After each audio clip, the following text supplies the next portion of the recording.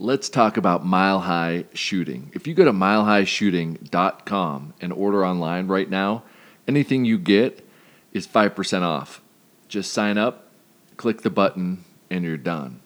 Go to the website and you're going to see right off the bat, Zeiss LRP S5. I've been playing with my S5 and I like it. And I also like the S3. They are kicking ass. We're going to be talking about those guys soon. But other things they carry, well, they only carry good stuff. So they've got AI rifles, AI mags, AI barrels, AI accessories, spur mounts, spur rings.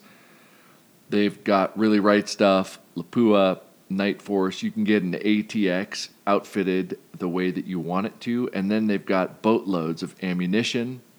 They've got boatloads of bullets and powders, as well as every other thing that you could possibly imagine for long-range shooting. I think that they are the ultimate one-stop shop for anybody that listens to this podcast. So hit them up, tell them that the Straight Dope sent you, and you won't be disappointed. They're my local gun shop. They support matches. They support shooters. They're good people, and they can ship all over the country.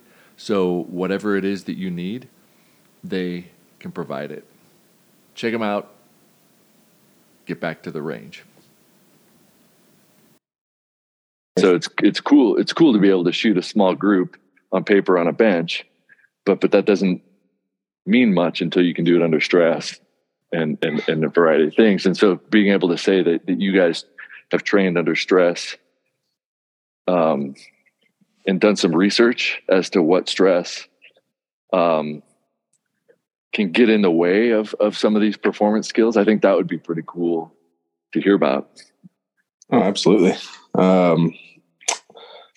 Well, my background a little bit as instructor at Fifth Group for the last few years. We work pretty closely with our sports psychologist. He sees hundreds and hundreds of some of the best shooters in the country at Fifth Group annually through different schools, our urban combat, our sniper school.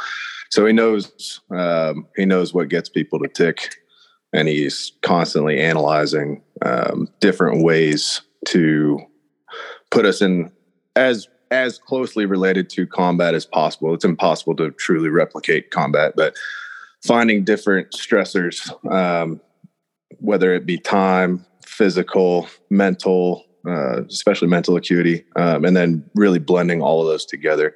So it's getting the shooter to be able to focus on the task at hand while still receiving information and still being able to put accurate rounds on target downrange. So between Adam, myself, and Seth, we just try to develop that as best as possible out there. And Adam is a creative genius when it comes to finding new methods as well to get under people's skin. He's always been good at that. So, I met Adam. That's it. Go ahead. That was just kind of the mindset behind what we wanted to offer out at Legion.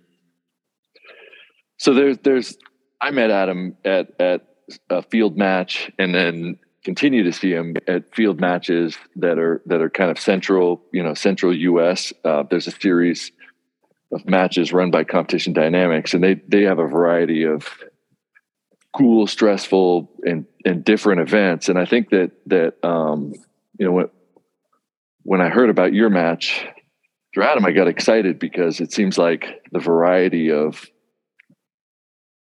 events it seems like there's fewer and fewer, and rather than have those types of events go extinct, it's cool to hear about people bringing in their flavor of testing shooters' abilities to do things outside of a sterilized environment. And it sounds like it's in a unique place. Can you this one was held at 51 Delta Range in Fort Campbell. Can you describe the facilities there, so people can kind of get an idea of what it looked like overall? Absolutely.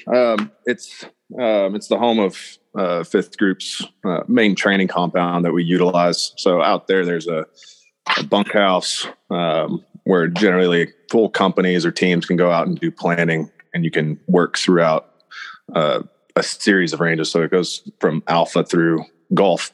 But for this competition, we primarily used our flat range, which is alpha. It's your standard 50-meter flat line for pistol carbine training, but it also has a field behind it where it reaches out to about 350 meters. And that's got a few different structures on it. A small little house that all faces out downrange. So it's got different portholes. We used it for loophole shooting, different height windows to shoot pistols out of, all different kinds of stuff that you might see in a house. And then a regular awning, and then some plate racks and a bunch of steel. Then the next range down that we utilized a good bit is 51 Delta, and that's what we primarily use for the Special Forces Snipers course that we have out there. And that's got a 4-story tower. It's got multiple different types of roofs that hang off the left side of it. So it's got shingled roof, metal roof, clay roof, and then your standard flat concrete roof up top, and a bunch of doors and windows that open up to downrange. It lets you vary whatever type of shooting position you want out of the tower. And then just a giant number of different types of barricades, tires, tank traps, got rocks that we could throw out there, you name it, handmade barriers, VTACs, whatever you could throw out at a range to make people better off of alternate positions. We try to let the students see as much as they possibly can out there, as much as you could try to replicate what you might run into overseas, if that makes sense. Yeah. Hey, I'm going to stop you there for a sec because, we don't know each other, but I'm obsessed with fundamentals and the shooter-induced errors based on position. And so it sounds to me like what you just described is kind of a amazing workshop for exploiting fundamental point of impact shifts that the shooter induces. You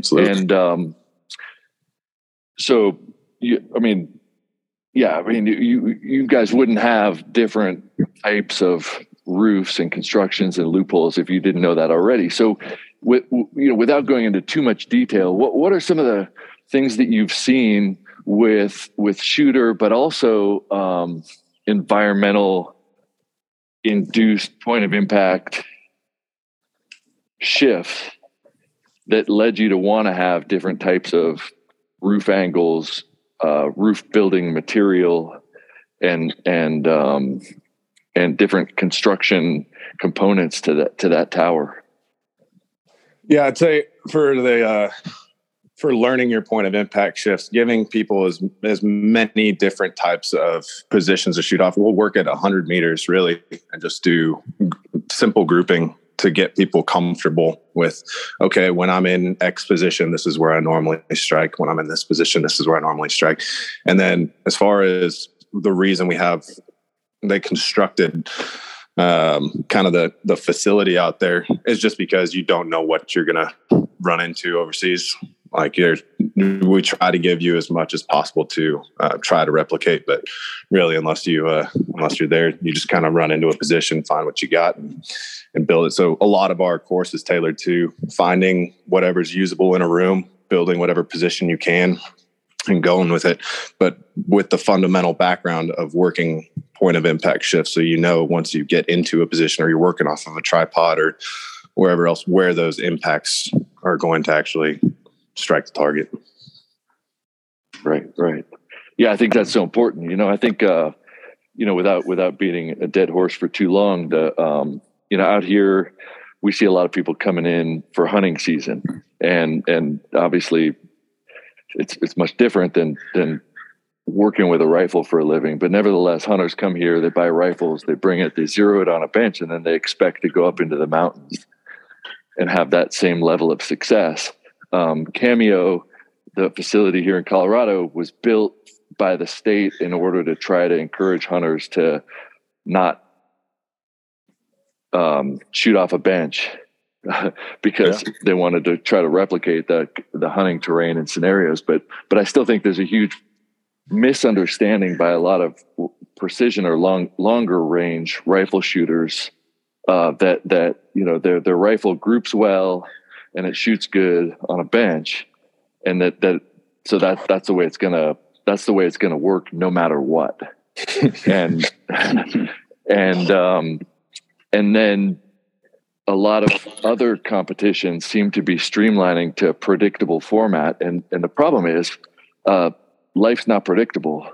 So it's good to know how something works as a baseline, but then to prepare for life, whatever that's going to be, that unpredictable nature requires a little bit more versatility. So you guys have the point of impact induced environmental shooter stress there, but then you guys included the mental, physical, auditory, and other stressors that yes, sir, you're well aware of as being major influences on point of impact shift, hitting a target, but more than that, just decision making. And so, kind of, what were some of the themes that you wanted to make sure were a part of the match, to make sure that people were being tested on their ability to see through or past or solve a problem?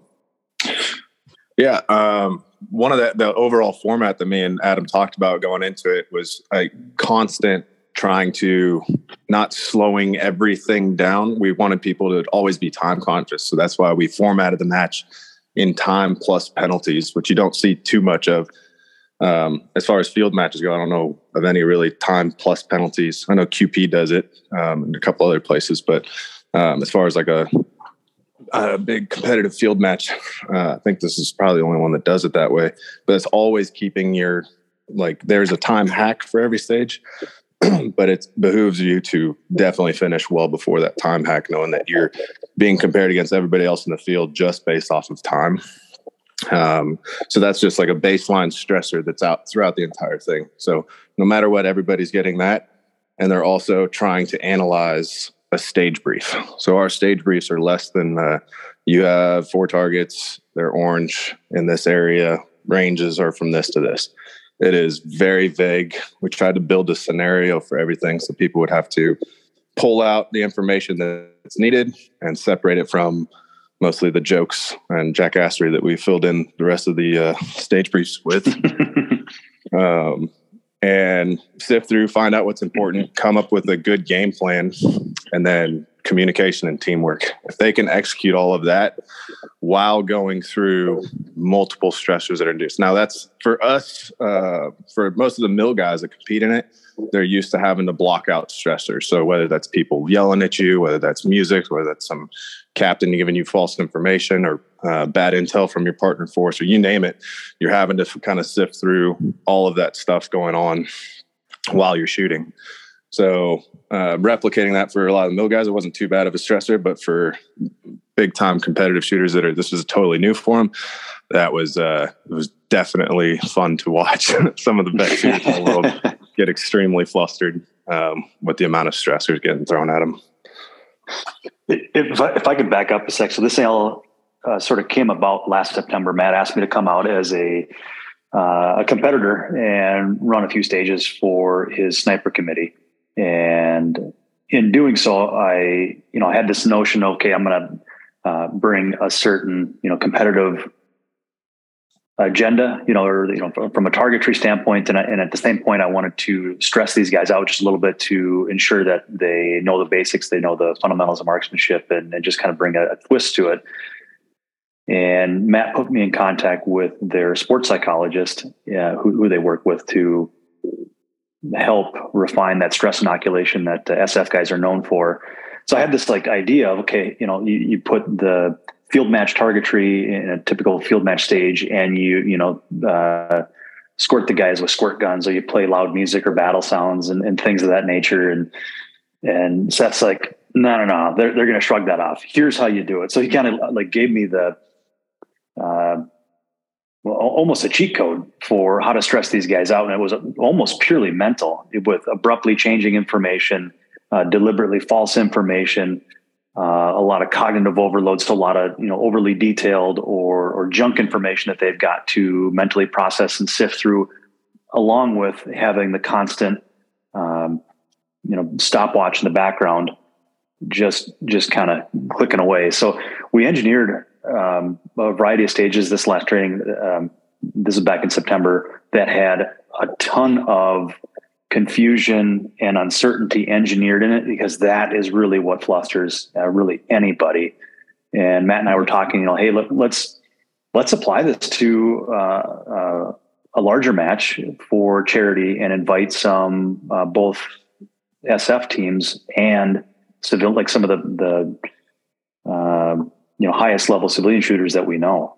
And we did exactly that. We had very much a similar format. It was a time plus penalties, stress shoot based format with all these things that we, collaborated on, the stages and whatnot, and the descriptions. And man, it was a hit. It's something completely different than any other field match that I've been to, just with all the curveballs that are being thrown at you, which, by the way, were a lot of fun. When you're shooting to, Metallica blaring in the background, or just distractions, including the humorous elements that we injected in there, just because, humor is a distraction in and of itself. So that's sort of how this thing is different and how it came about compared to other field matches. Right. I mean, I got involved in shooting,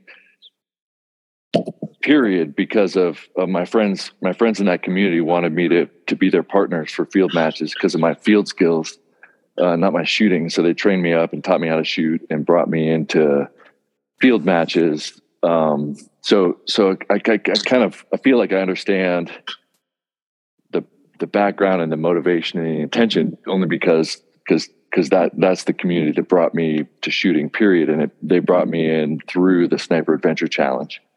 So nice. Like you and I have met. Also, Competition Dynamics runs the Sniper Adventure Challenge, which is a tough field match, and it has some shooting in it, but it also has a lot of that other stuff involved. And then they have other events like the Burris Team Challenge, which is coming up in about a month. How does the time and penalty stuff compare to how they score Burris? Or Adam, would you describe the Burris Team Challenge? Because last year you did take first place, so like you have a good understanding of that match and a high ability to perform. And don't say everybody else sucked, because I got second place. So I don't want to. And I feel like we tried really hard. You so how does how would describe Burris to me, and then describe your match again to a shooter that has no idea what either is, so they could understand kind of why would I want to go to a match like this if I like to shoot. Does that make sense? That's a hard question to answer.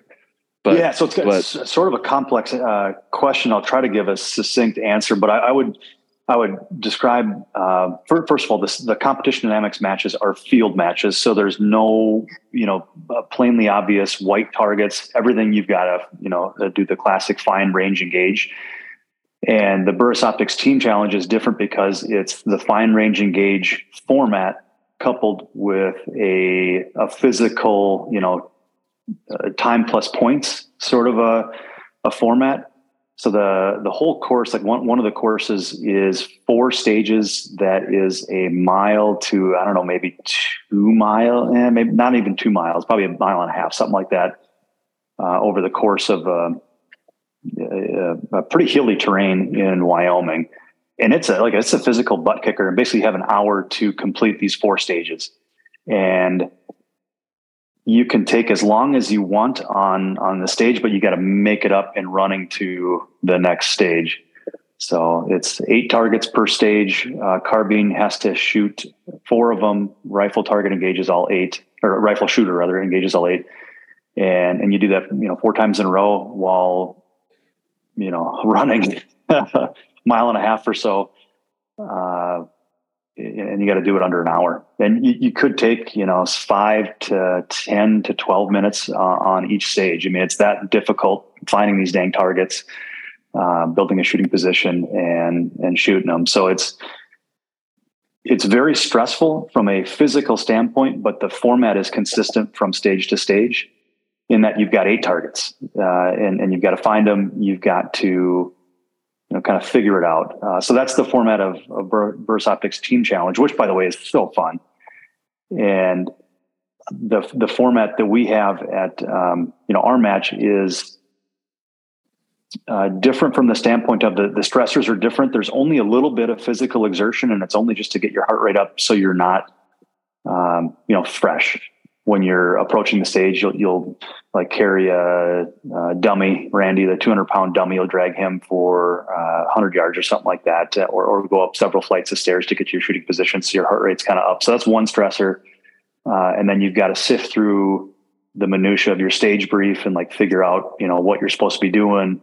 And then, the information may abruptly change as you get on stage, or we've deliberately injected some false information into things. So like the stressors that we had at our match was largely mental in nature. So just kind of a different format in terms of the stressors and trying to compare it to the BOTC or Burst Optics Team Challenges. Is sort of the closest or nearest competition, or the closest match that I can think of for field matches. Gotcha. I think one of the questions I get a lot with people looking at field matches, and then they see that I've done well at a lot of the CD matches, and they say like, well, how fit do I have to be? And I think that's a fear that some people have, that because you say, oh, well, this is a stressor, that they think they're going to do a 12-mile ruck march or PT test or something that's more like Sniper Adventure Challenge or Mammoth. And and my interpretation of what I know about your match is that those stressors were not like that. And so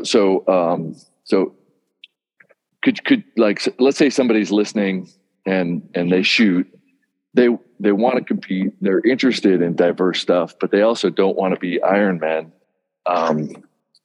What types of physical things could they use as a baseline to know, like, okay, I get it. Like I could do this other than dragging the Rescue Randy 100 yards or something like that. So you're trying to stress physiological response, but then after that, it's not an athletic test, right? What were the parameters? Well, yeah. So compared to Mammoth, not even on the same spectrum in terms of the overall physical exertion. You don't have to be fit to have competed at our match. However, and it's a big however, is like being fit helps you. It helps you in a number of ways. Because you're always going to have to do some level of physical exertion, but it's pretty minor. It could be as short as a 30-second burst of carrying a heavy object from point A to point B, and that's it. Or it could be climbing several sets of stairs while the stopwatch is ticking. So that's it. But yes, being fit absolutely helps you, but it's not a prerequisite, and it's not it's not one of those death march type of matches like Mammoth. You don't have to be your physical best. However, most of the guys, or I would say half of the teams that competed, were SF guys, kind of like Matt, that were absolutely jacked and very much, in the category of semi-pro athletes. Yeah.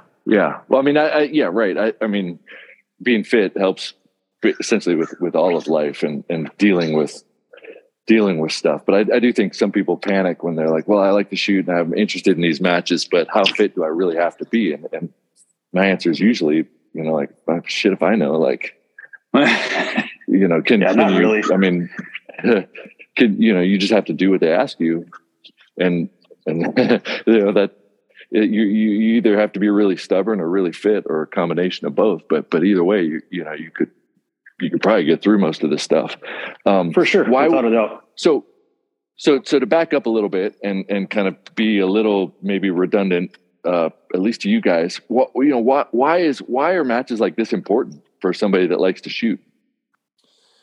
I'll go real quick, Adam. I got two reasons for that. First, the overall cause of this match. Every dime went to the Special Forces Association Chapter 38, which directly supports fifth group families and Gold Star families. So I think that was one thing that definitely brought in the type of crowd. A lot of the sponsors kind of got behind the cause and just the overall purpose and intent for the match to raise as much as possible, to give back. Especially right now, they're doing their Gold Star ceremony, so they're able to give back to a lot of families, and that was, every single cent from the match went to them. So that's definitely one reason. If anybody wants to have a good time, go shooting, and at the same time give to a great cause, you get to do both of that. And second, I'd say was the overall design was, we tried to build it for as much camaraderie as possible. So you moved as a group. So instead of just going one team at a time, finish all your stuff, go to your car, go to your hotel room, go drink 4 beers, wake up and do it the next day, when you're pretty much just hanging out with the couple of guys you went down there with, we kind of forced people, similar to Mammoth, where you're moving together as a squad the whole time. So we paired up at least a minimum of one group of SF dudes per squad, so that, different guys, different communities of people could kind of crosstalk, different guys from the industry, mix in with some really good PRS shooters, mix in with some SF guys. So everybody's just kind of sharing life experience. Hey, how'd you attack that stage? Hey, we thought of this, we did that. So everybody's kind of learning from each other as they go, just trying to grow the sport as best as possible. And, and afterwards, every night the nights out there, we had an event where everybody could come together, food truck, tacos at a distillery, at the end of the match, hanging out, having beer, everybody just kind of the camaraderie of the match, just getting, men and women mostly men, to just hang out together and talk about the sport and where it's going next and what they enjoyed, what they didn't enjoy, that kind of stuff. That kind of set it apart for most people. Mm-hmm. So you guys kind of handpicked the folks that showed up, and I got the impression anyway that you want to keep it a match that involves a certain type of selection, and so kind of explain, like, at least what your hopes are for the next iteration in terms of maintaining kind of the caliber, the standard, and the mission, rather than just opening it up and make it as huge as possible. Because that's got to be hard to, if you're trying to raise money, you want more people there, but you also want to keep a standard. And so how are you guys going to do that for the future? That question came up. We did an after action. I invited a bunch of teams to hang back and just talk through some of these things. And that was the biggest question mark, is, because there was insane demand. And we had a waiting list going into this thing, and like, okay, do we open it up and scale this up to, 60, 70, 80, 100 teams, or, do we keep it small and raise money and awareness in other ways? And I think the resounding consensus as a group and with Matt and I is that we want to keep it pretty small and intimate, and invite, real high level guys on both the military and the civilian side, and then amp up the sort of the special sauce of the match, amp up the stressors, make things a little spicier, not necessarily with targetry, but just, with the things that are required of the competitors. So we want to keep it small and intimate, and sort of, invite a higher caliber of competitor. So I think next year we're going to limit it to 30 to 35 teams, which is really difficult. And I don't know how we're going to do that yet. We have got to thread that needle, but I'm confident we can. And we just want to ensure that we're not putting on the same old, static, sort of boring match. Like we want to really stretch as match directors mentally for this thing, and sort of make this a pretty big feather in our cap. And for the community too, we want this to be something that people aspire to do, that's significantly different, significantly harder, and just a very interesting match, while having the camaraderie of going to a distillery, knocking back a couple vitamin waters and talking smack with some like-minded people. Right. I think that for, especially like speaking from a competitor standpoint that likes stuff like this, it gives you something to train for annually. And rather than going to a bunch of matches that are just the same, you can kind of spend the year planning and growing skill sets and trying to see if you come back next year. And I think that's what's special about the competition dynamics matches is you kind of know each type. And if you want to do it, you know what skill sets you need to raise. And so the idea that you've got this kind of exclusive match that tests a variety of things and that there's a group of people that you're excited to see that you might not see until that match annually. That's pretty cool. It can be frustrating a little bit because you don't want to wait a year, but it also gives you a carrot and something to look forward to in addition to all of life's other responsibilities. So I think that's pretty cool. Do you guys have a website that people could go to and find out more information? We do. It's LegionTeamSniperChallenge.com is our website. You mentioned, kind of the annual nature of this match, and based on the feedback that we've had thus far, and sort of the interest that we're sensing with long range guys, I think there's a lot of interest in a more consistent or higher volume match, or more matches like this. So we're kicking around doing a series of some sort, or making these like quarterly or more events around the country, and opening it up to everybody. We don't really know how yet, and we're sort of in the infancy and doing all that. But like I said, based on the feedback on this thing, and just it being so different than most other matches out there, I don't know. I could see us doing that. That's awesome. It's hard with guys who work in law enforcement and the military with their rotation cycles to say like, all right, what we're going to do is quarterly. It's like, shit, well, half the guys are going to be gone. Half the guys, won't be, or they're I think that when the guys I shoot with, that tends to be the case. Hey, what are you doing in 2 months? Like, well, I can't do that. and so getting used to that and trying to make something predictable, that's gotta be a little bit tough, but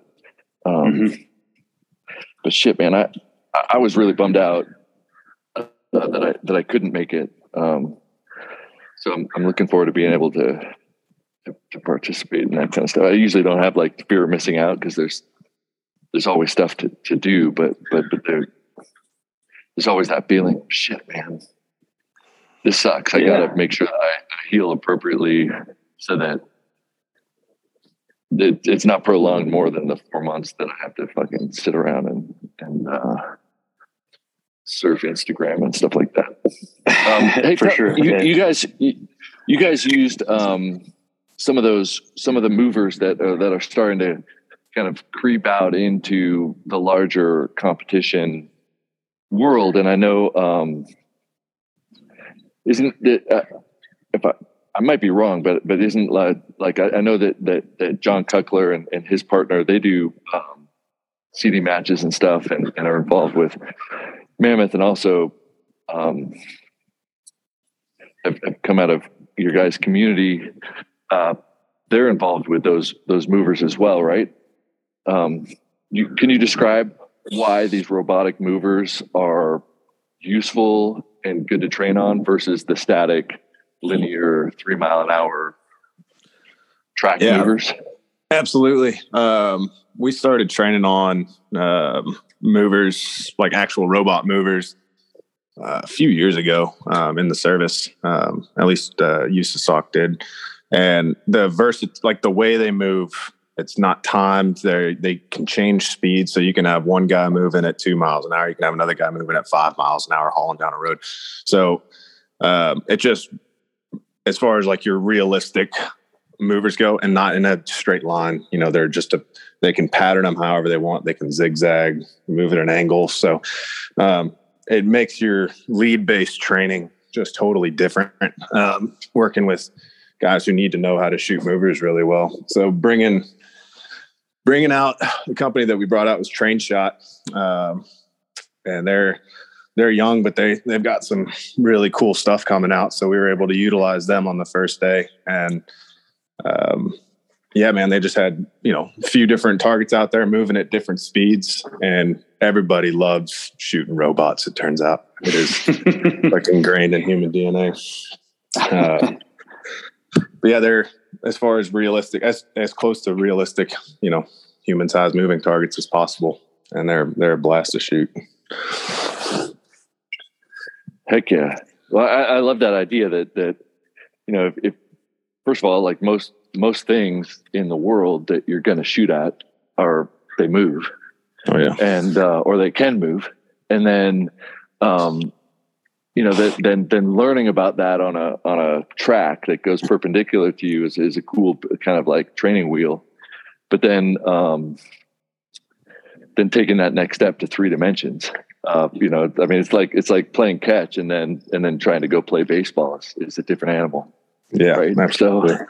So I like that that's coming out. They're expensive and they're hard to get your hands on, but the ability to go train on something like that seems priceless.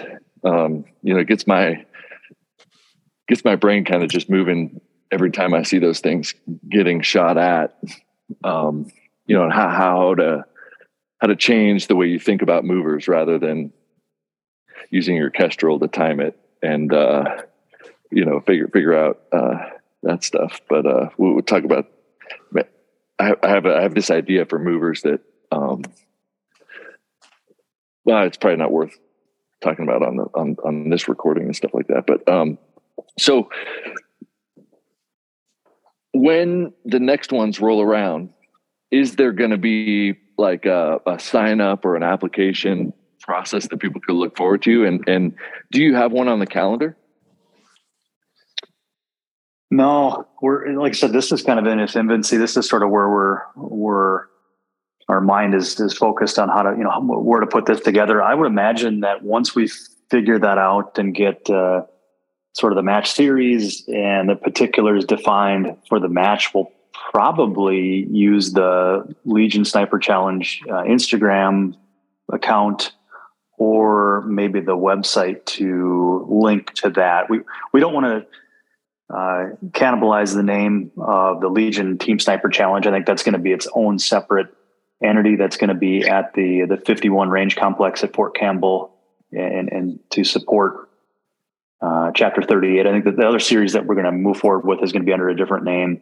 And a lot of the particulars are still forthcoming, but I would say look to the Legion Team Sniper Challenge Instagram page for notification of when we figure all that stuff out. Yeah, locations, dates, that's easy. That sort of thing. Yeah, and that's totally understandable. I think life is this kind of moving target anyway. So, but I do think having somewhere that they could follow, and if people are following, it seems like Instagram is a big kind of hub for communicating that stuff. Facebook sometimes, but Instagram, things are dynamic and people kind of just look at that stuff. And then I have access to some videos of your stages, and I'd be psyched if I could post some of those on YouTube and Instagram, just as ability to say, like, would you be interested in shooting this kind of stuff? Then follow the Legion Instagram account for more information. I'm going to go back to a question that I asked, but kind of rephrase it in a different way that circulates, and sometimes it could be interpreted as a little bit negative. I think of it as a total positive, but the idea that people are interested in competitive shooting, there's a variety of reasons, and it depends on the person's own motivations and intentions. But why are field competitions like this with stressors like the ones you guys offer? Like, what does that offer an individual or a team? Why would it make them better? And why does it provide an important outlet for those people as shooters compared to other offerings? Hey, I wanted to talk to you guys about a partner, and that partner is Cobalt Kinetics. If you go to Cobalt Kinetics and look, they have got precision and competition carbines. And I want you to look through their offerings. They are the carbine that I've been competing with for the last couple of years. And every competition that I've gone to with their 223 that I compete with, I've left with a trophy. Every single one, which I think is pretty impressive. So, an affordable, well-built, well-designed gas gun. And I can tell you that it has worked for me, and it doesn't break the bank. I'm going to have more to say about them as they have products rolling out, but I wanted to start off with that so that you understand that I have intimate experience with their systems, and their systems perform at a level that can win trophies. So check them out, Cobalt Kinetics. Matt, you want to take a stab at that one? Yeah, I mean, I think it's important for people to always want to push themselves mentally, physically, every way. And for the competitive shooter that's out there looking to push themselves, get out of their comfort zone. That's big. One of the biggest things we always try to train at the range is if you're comfortable at what you're doing, find a way to make it uncomfortable so that you can train it. So this definitely will pull a lot of really good shooters out of their comfort zones. It'll make you better. It'll make your communication with your partner better, especially if you guys shoot together a lot and do a lot of different styles of field matches. This will definitely test that. It'll show you what you can work on, what you can do better. As long as you take it that way and don't just get angry with the stage. But I think if anybody's out there really looking to try something new, something totally different than what's out there, push yourselves, make your team better, make your communication better. That's the kind of match that we're offering. So I'm thinking of. Hang on a second. I'm gonna interrupt you for a second because because I like what Matt said. I also want to jump in where I could kind of imagine butts. And the butt that I imagine is you described a stage where you're given a stage brief or you're given information and then they go do something and then it turns out that information was false. Can you describe like how a team got flustered but then came out successful at the match, without giving too many specifics? Like, how were they delivered bad information? How did they realize the information was bad, solve the problem, and then come out successful, and then maybe go from mad to happy? Yeah, in a way. I could tackle one of these. One of these is called Partner Force Intel, and basically you're sitting down or you're reading a brief. It's like you're sitting down with an elder from a village, and you do certain things to upset him inside of the brief. Won't get too far into it, but you do things to upset him. He ends up giving you false intel because you made him upset. So people that have been in a situation where they can understand cultural dynamics where you might have upset another man, they probably pick up that, okay, maybe something's wrong here. Other people, they just kind of blow right by it and go continue reading. It says all of your targets are indicated in orange tape. Most people just see orange. So most of our targets we were indicating with like either pool noodles or some type of streamer or whatnot to give them their color downrange so they knew what they were keying in on. So all of the targets were indicated in orange tape. Well, they go out there and right there, there's a pistol target. It had orange on the base. It was an orange pool noodle. So most guys are shooting this pistol target, not hearing anything from ROs. ROs are calling impacts or everything, not hearing any impacts. So like, okay, well, what's going on here? Well, some guys just like, well, whatever, let's just start shooting targets until we hear impact, and they'll put 2 and 2 together. So that was a really good team. That was their kind of method. He was like, well, let's shoot this pistol target. Boom. Gets an impact when he hit green. Okay, well, that one was green. Let's try to shoot the other targets. Well, inside of the room, kind of in an area where your eye doesn't attract right to it. Most guys go straight to the windows looking out downrange, so they kind of bypass. And on the wall right next to you in orange tape, it says all of your targets are green.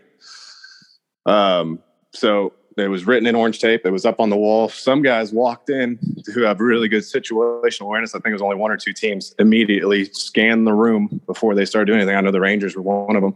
Scanned the room, saw the orange tape, and were like, hey, check it out. All of our targets are green. And they crushed the entire stage in a minute and a half. Like, they were just lightning fast because they picked up on it that far. Some guys walked in, shot the orange targets for a little bit, took a step back. We're like, okay, what are we missing? What was in the stage brief? And they're scanning the room. Then they find it and then go through the stage. So there's, different people found it at different times and other people didn't see it at all and picked up on it just by shooting the other targets in the field.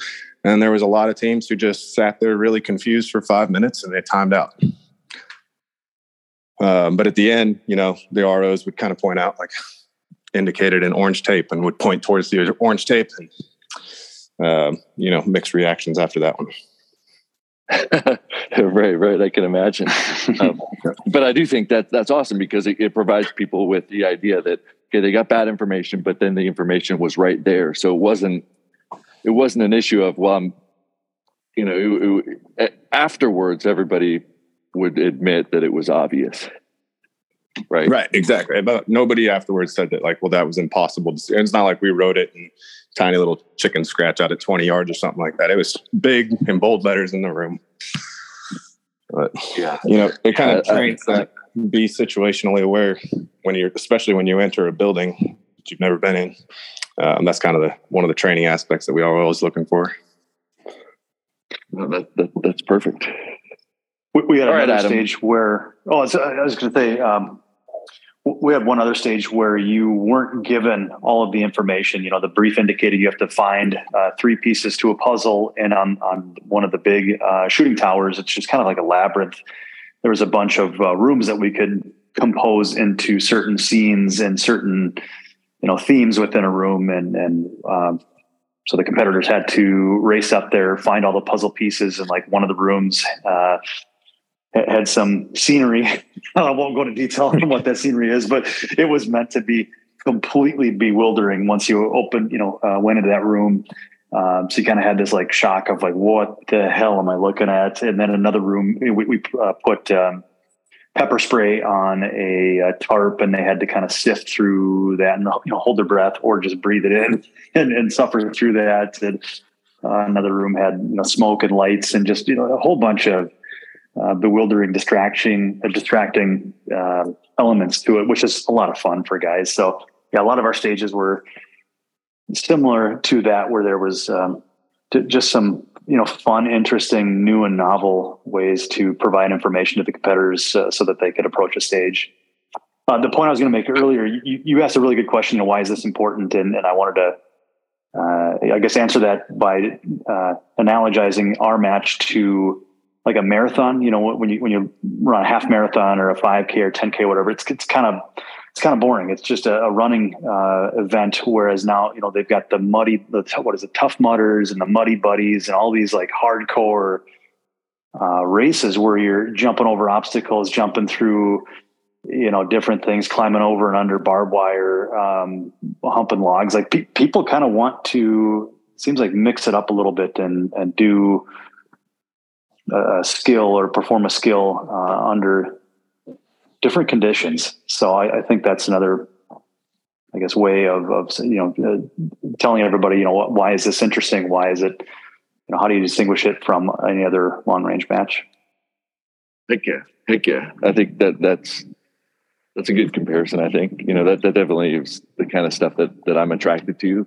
I don't want it just to be me telling people. That's why I'm kind of trying to suck these answers out of you guys. I guess that doesn't sound right, but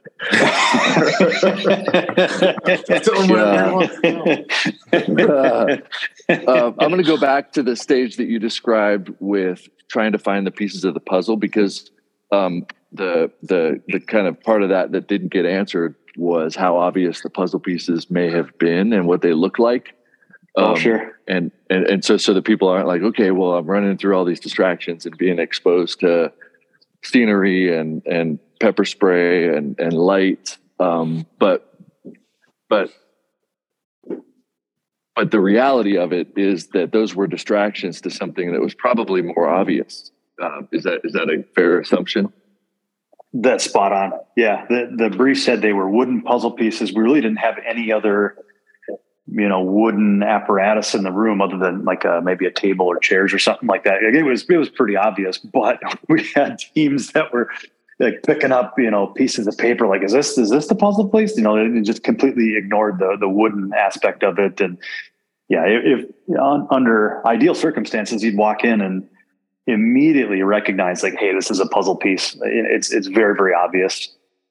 Mm-hmm. But, when you're presented with those kind of conditions, like, your mind's going to, what the hell am I looking at? And, you just get distracted. So it was fun to see teams struggle with that. And, even if you had like just a miserable performance on the stage, every team, the feedback was like, oh my God, that was hilarious. That was so fun and just funny as hell.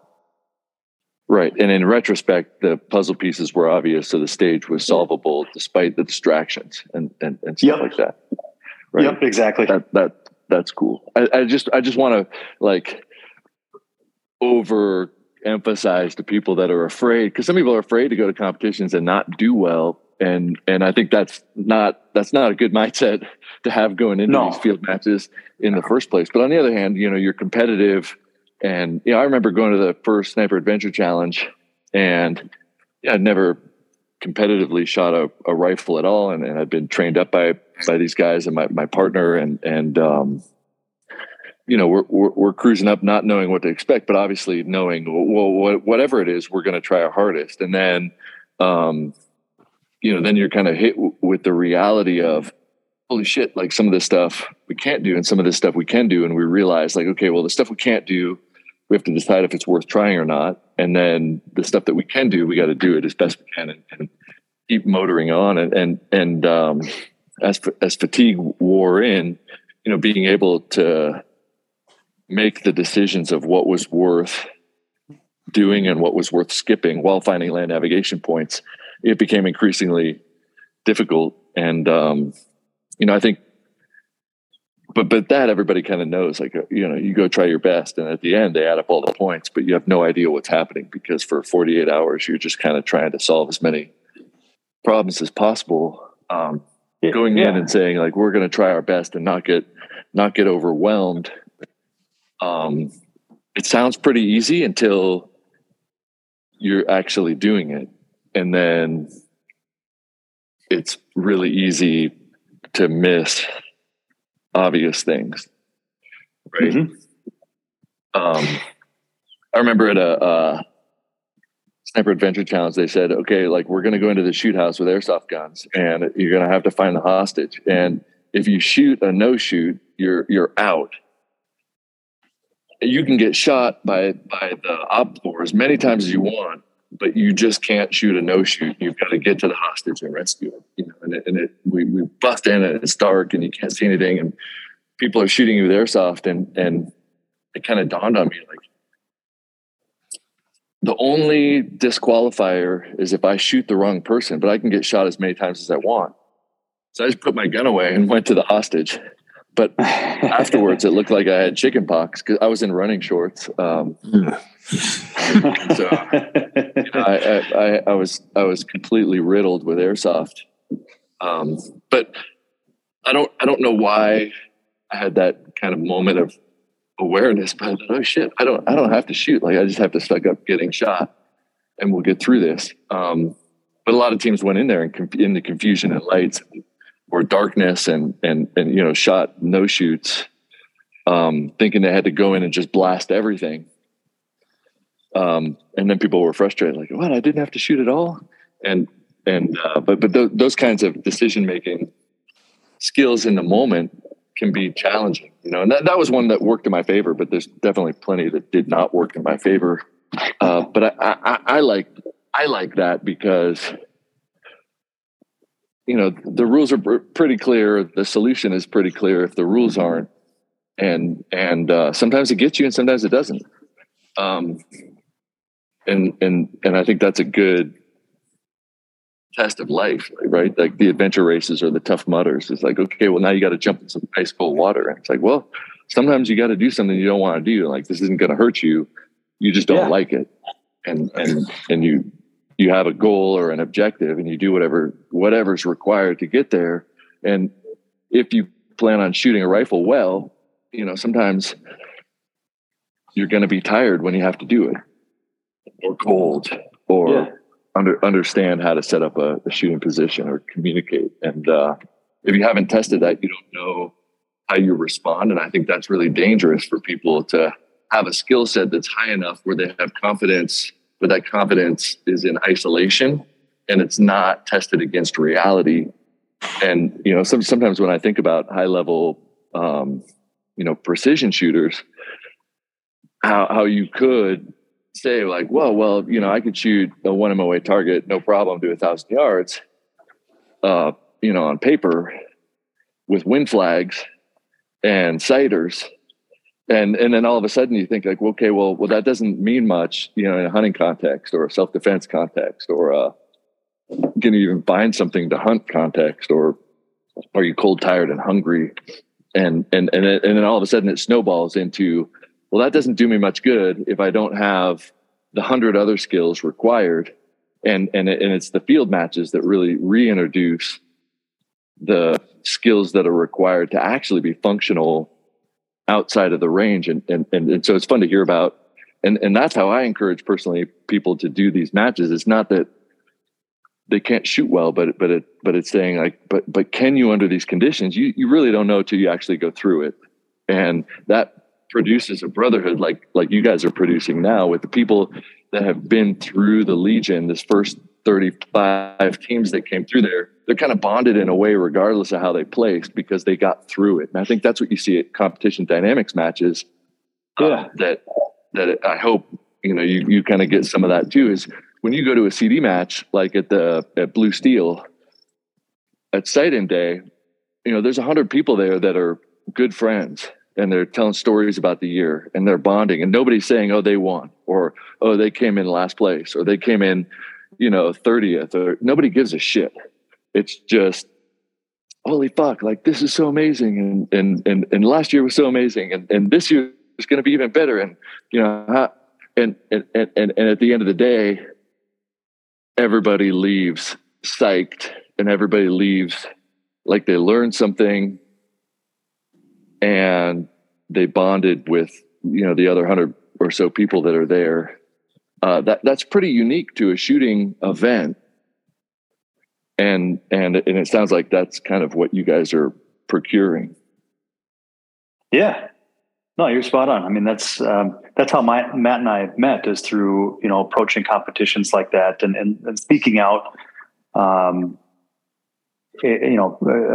tests of our skill set against reality. I forget how you phrased it, but it really resonated with me. You're basically testing your skill set against the stresses of reality. And that's sort of what this thing's all about. And further on that, from a mindset standpoint, and we even touched on this in the match preface that we spoke to competitors about, like the best teams are going to have the mindset where they just roll with the punches. Like, oh, okay, this curveball smacked me. Okay, hey, you know what? I'm just going to roll with it.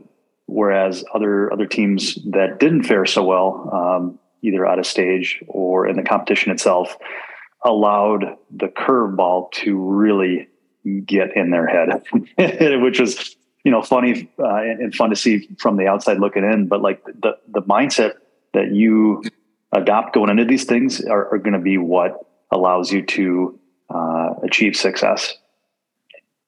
Mm-hmm.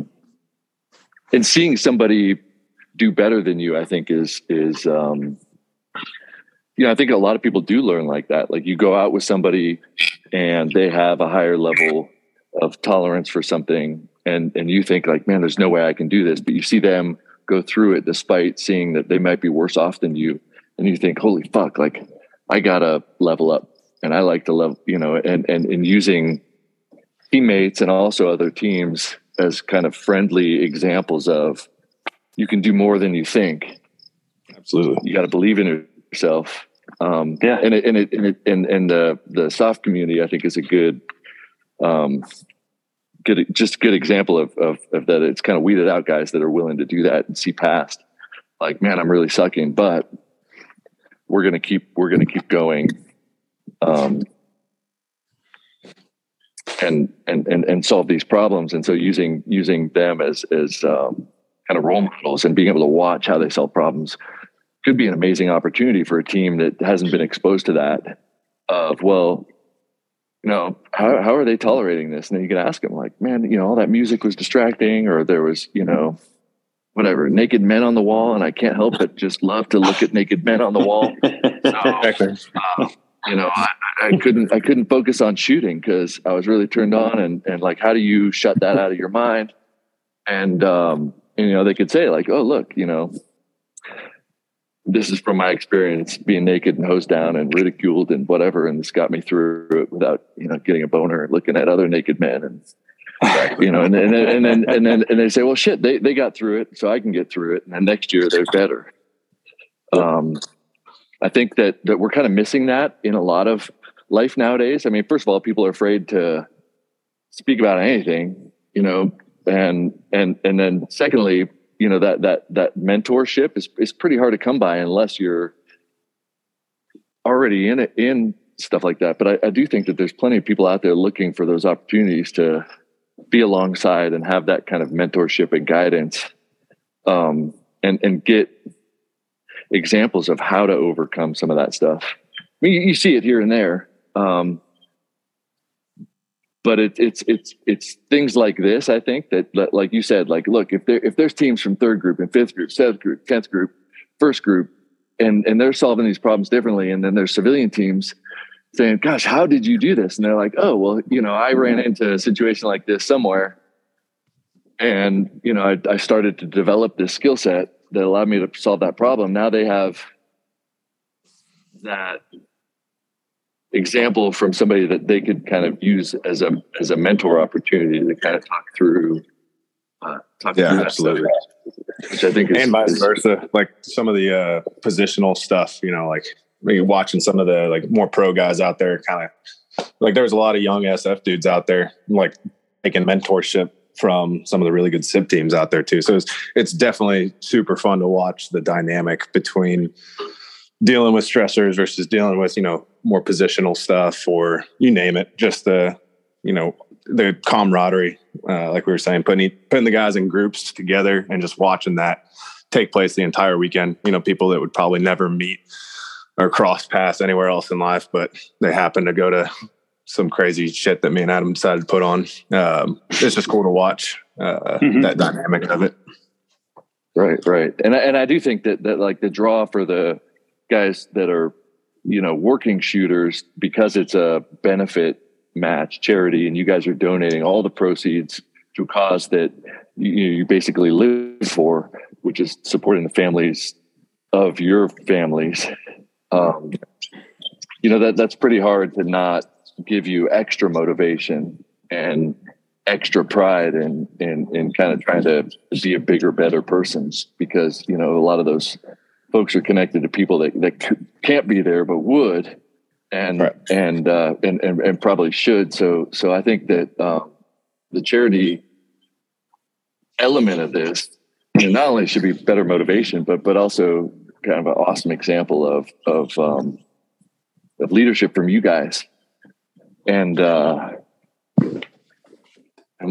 think that in itself is worthwhile paying attention to. So I'm going to talk to Sean Murphy, one of the guys that was in a team that won, about the match also. But what were some skill sets that they had that really stood out to you guys that people might use as takeaways of things to learn and work on themselves?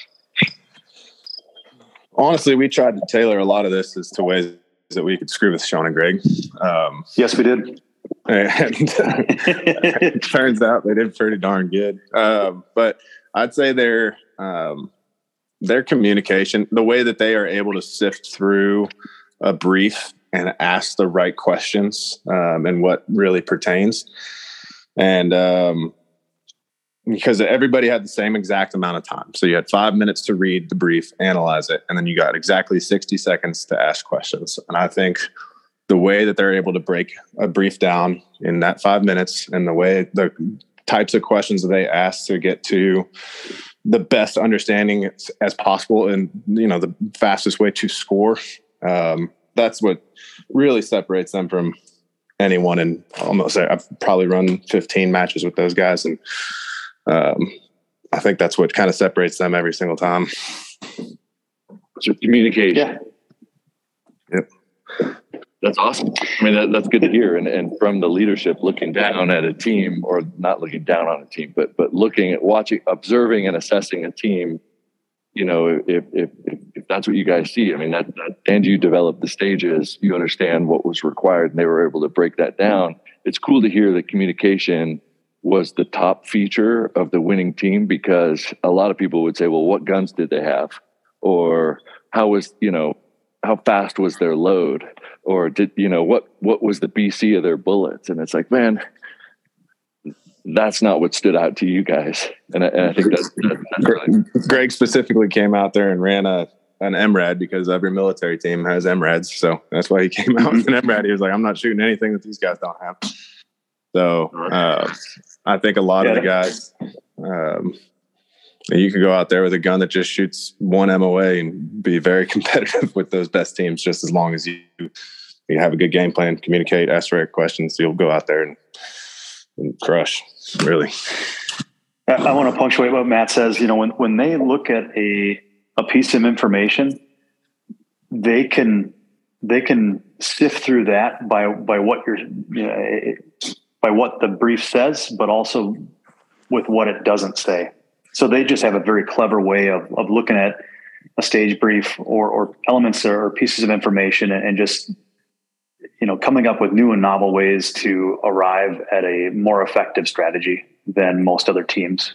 Communication is obviously a big part of that, but like, I don't know how they arrive at some of their strategies, but they do. And it's based on experience, I think, and just they're clever guys, and they can very easily think their way through a lot of things that would, you know, confuse or, you know, most of us regular guys, you know, average shooters would say, oh, okay, well, you know, it's written like this. Well, I'm just going to do this. And they, you know, kind of look at it and say, well, you didn't tell me I couldn't do this, you know, or you didn't tell me I couldn't shoot from over here, you know, so they're just very, very clever in how they approach things. And okay, it's like, to be like overly repetitive, like why is that one of the most important skills for a shooter?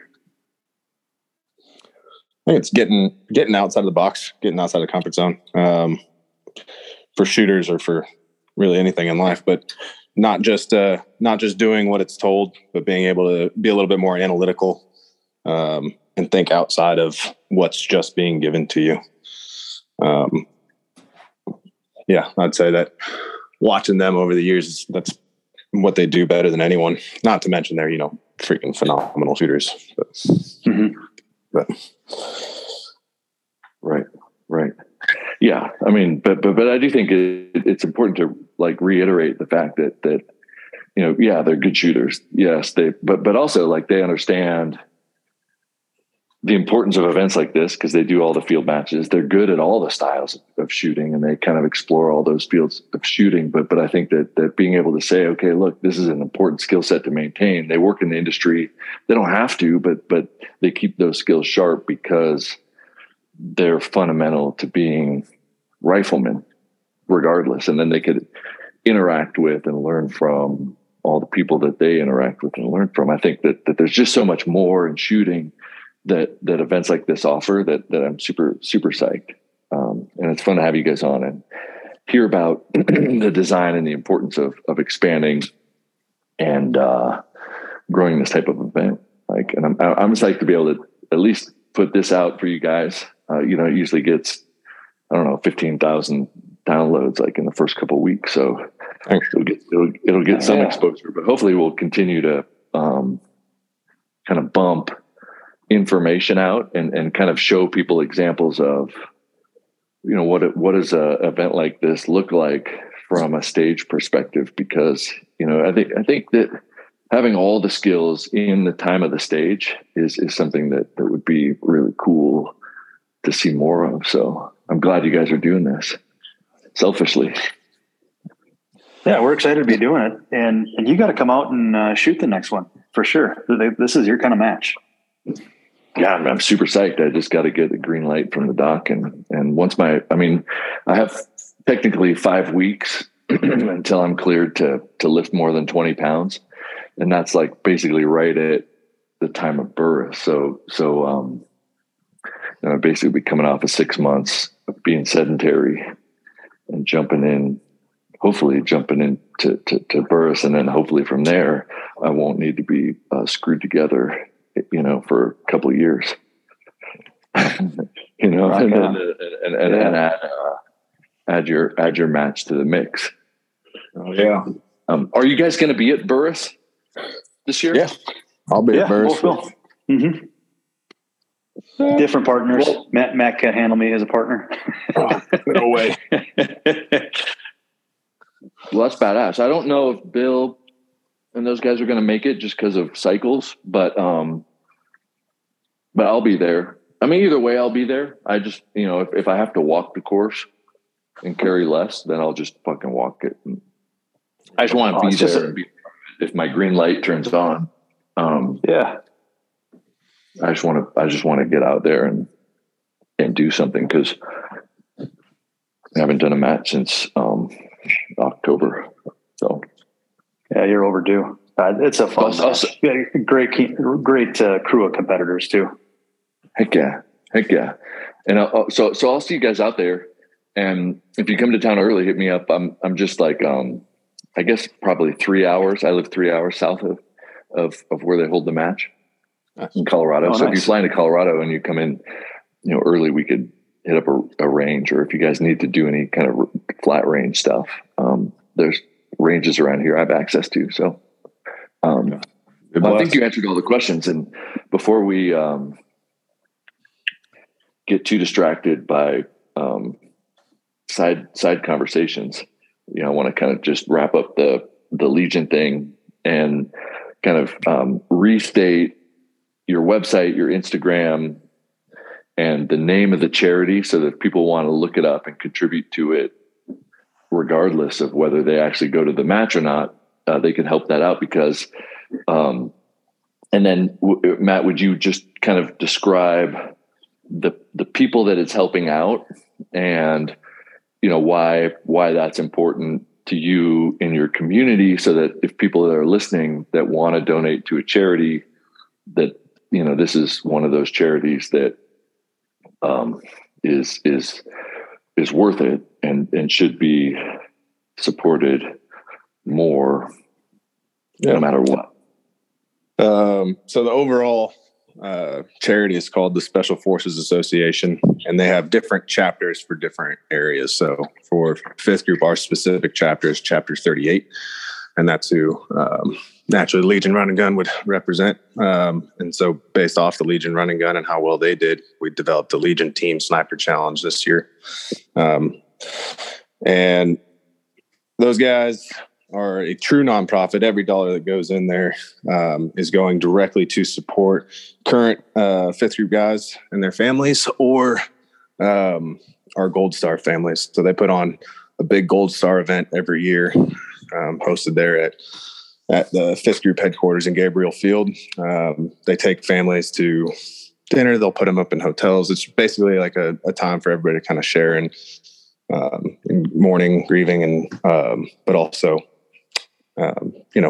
putting names to faces, meeting other families. And it's really just a really cool event they do annually.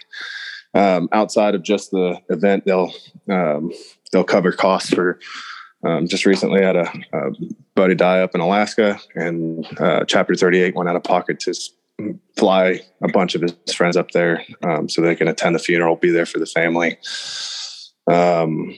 When, like, my personal example, I won't share too much, but my wife got sick in 2017. She was diagnosed with Hodgkin's lymphoma, and things got tight. She couldn't work. So it was just a huge income shift for our family where we were. And out of nowhere, I started receiving $500 checks from the chapter to support with food, diapers, and everything that our family needed. So it was just, not asked for. No, somebody just had mentioned it to them, and they went out of their way to help us in our time of need. And they do stuff like that for family, just super low key, that you would never know about. They're not asking for any recognition. They're just, world class organization that helps quiet professionals in a quiet way.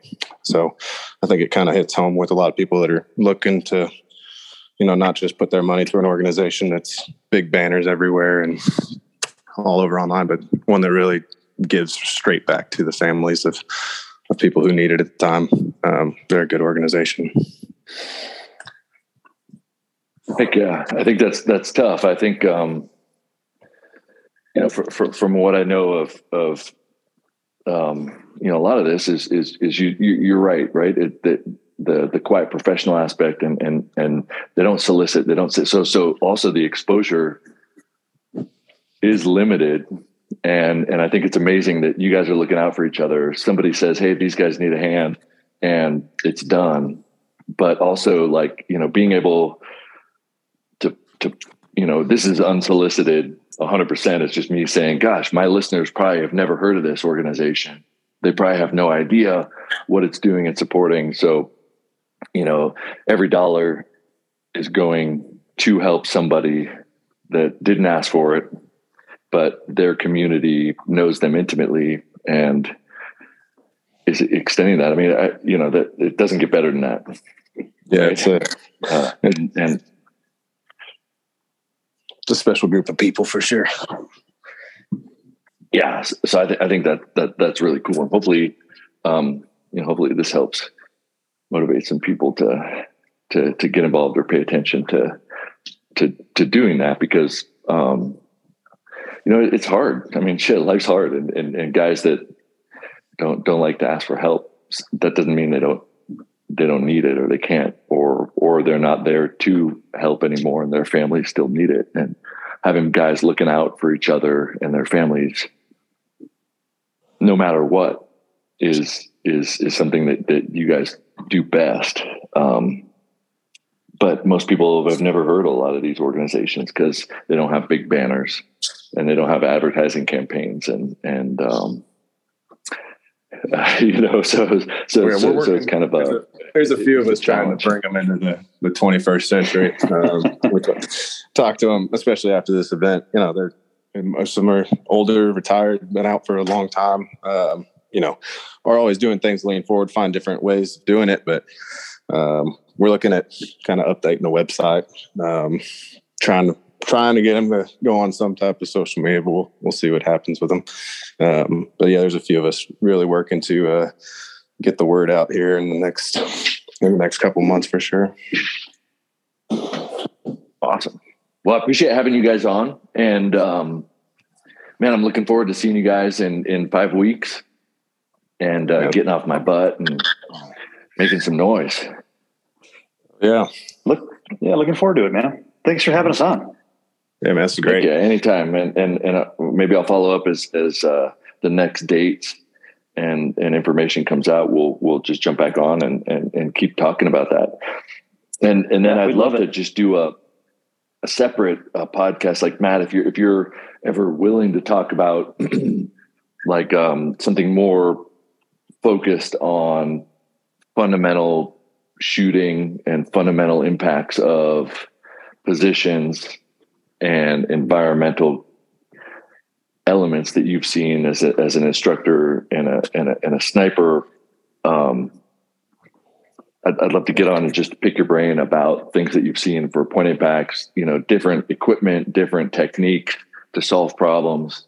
That tends to be the primary focus of this podcast and everything that I publish.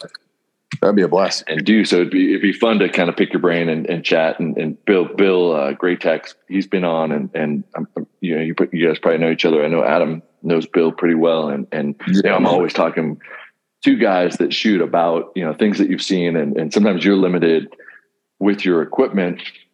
What's been issued. So how do you solve those problems, and how do you get around things that you've seen? I would love to hear about some of that stuff if you're willing to talk about it on a future podcast about that specifically. Yeah, I tend to keep most of the too much of the work stuff in the dark, but talking positional and what you do to compensate for that, no problem at all. That'd be a blast. Yeah, I don't care about tactics and proceed, like none of that shit. Like I'm like, guns, positions, fundamentals, and point of impact shifts. Like that to me, I'm obsessed with that stuff. Heck yeah. So sick. Well, we'll try to get that lined up sometime here in the next month or two. Yeah, man, that'd be awesome. Sick. Well, thank you guys. I'm going to take off and have a good rest of your day. I'll probably get this up in the next maybe 48 hours. And I'll shoot Adam a link. And I'll talk to you guys soon. Thanks, Chris. Good chatting. Yeah. Heck yeah. Thanks for coming on. See you down at Burris. We'll be in touch, I'm sure, before Burris. We'll have to for sure knock back a few Steve Weisers. Okie dokie. Talk shop. All right, man. Let's do it. Love it. All right, guys. See you, buddy. Right, bye. Later.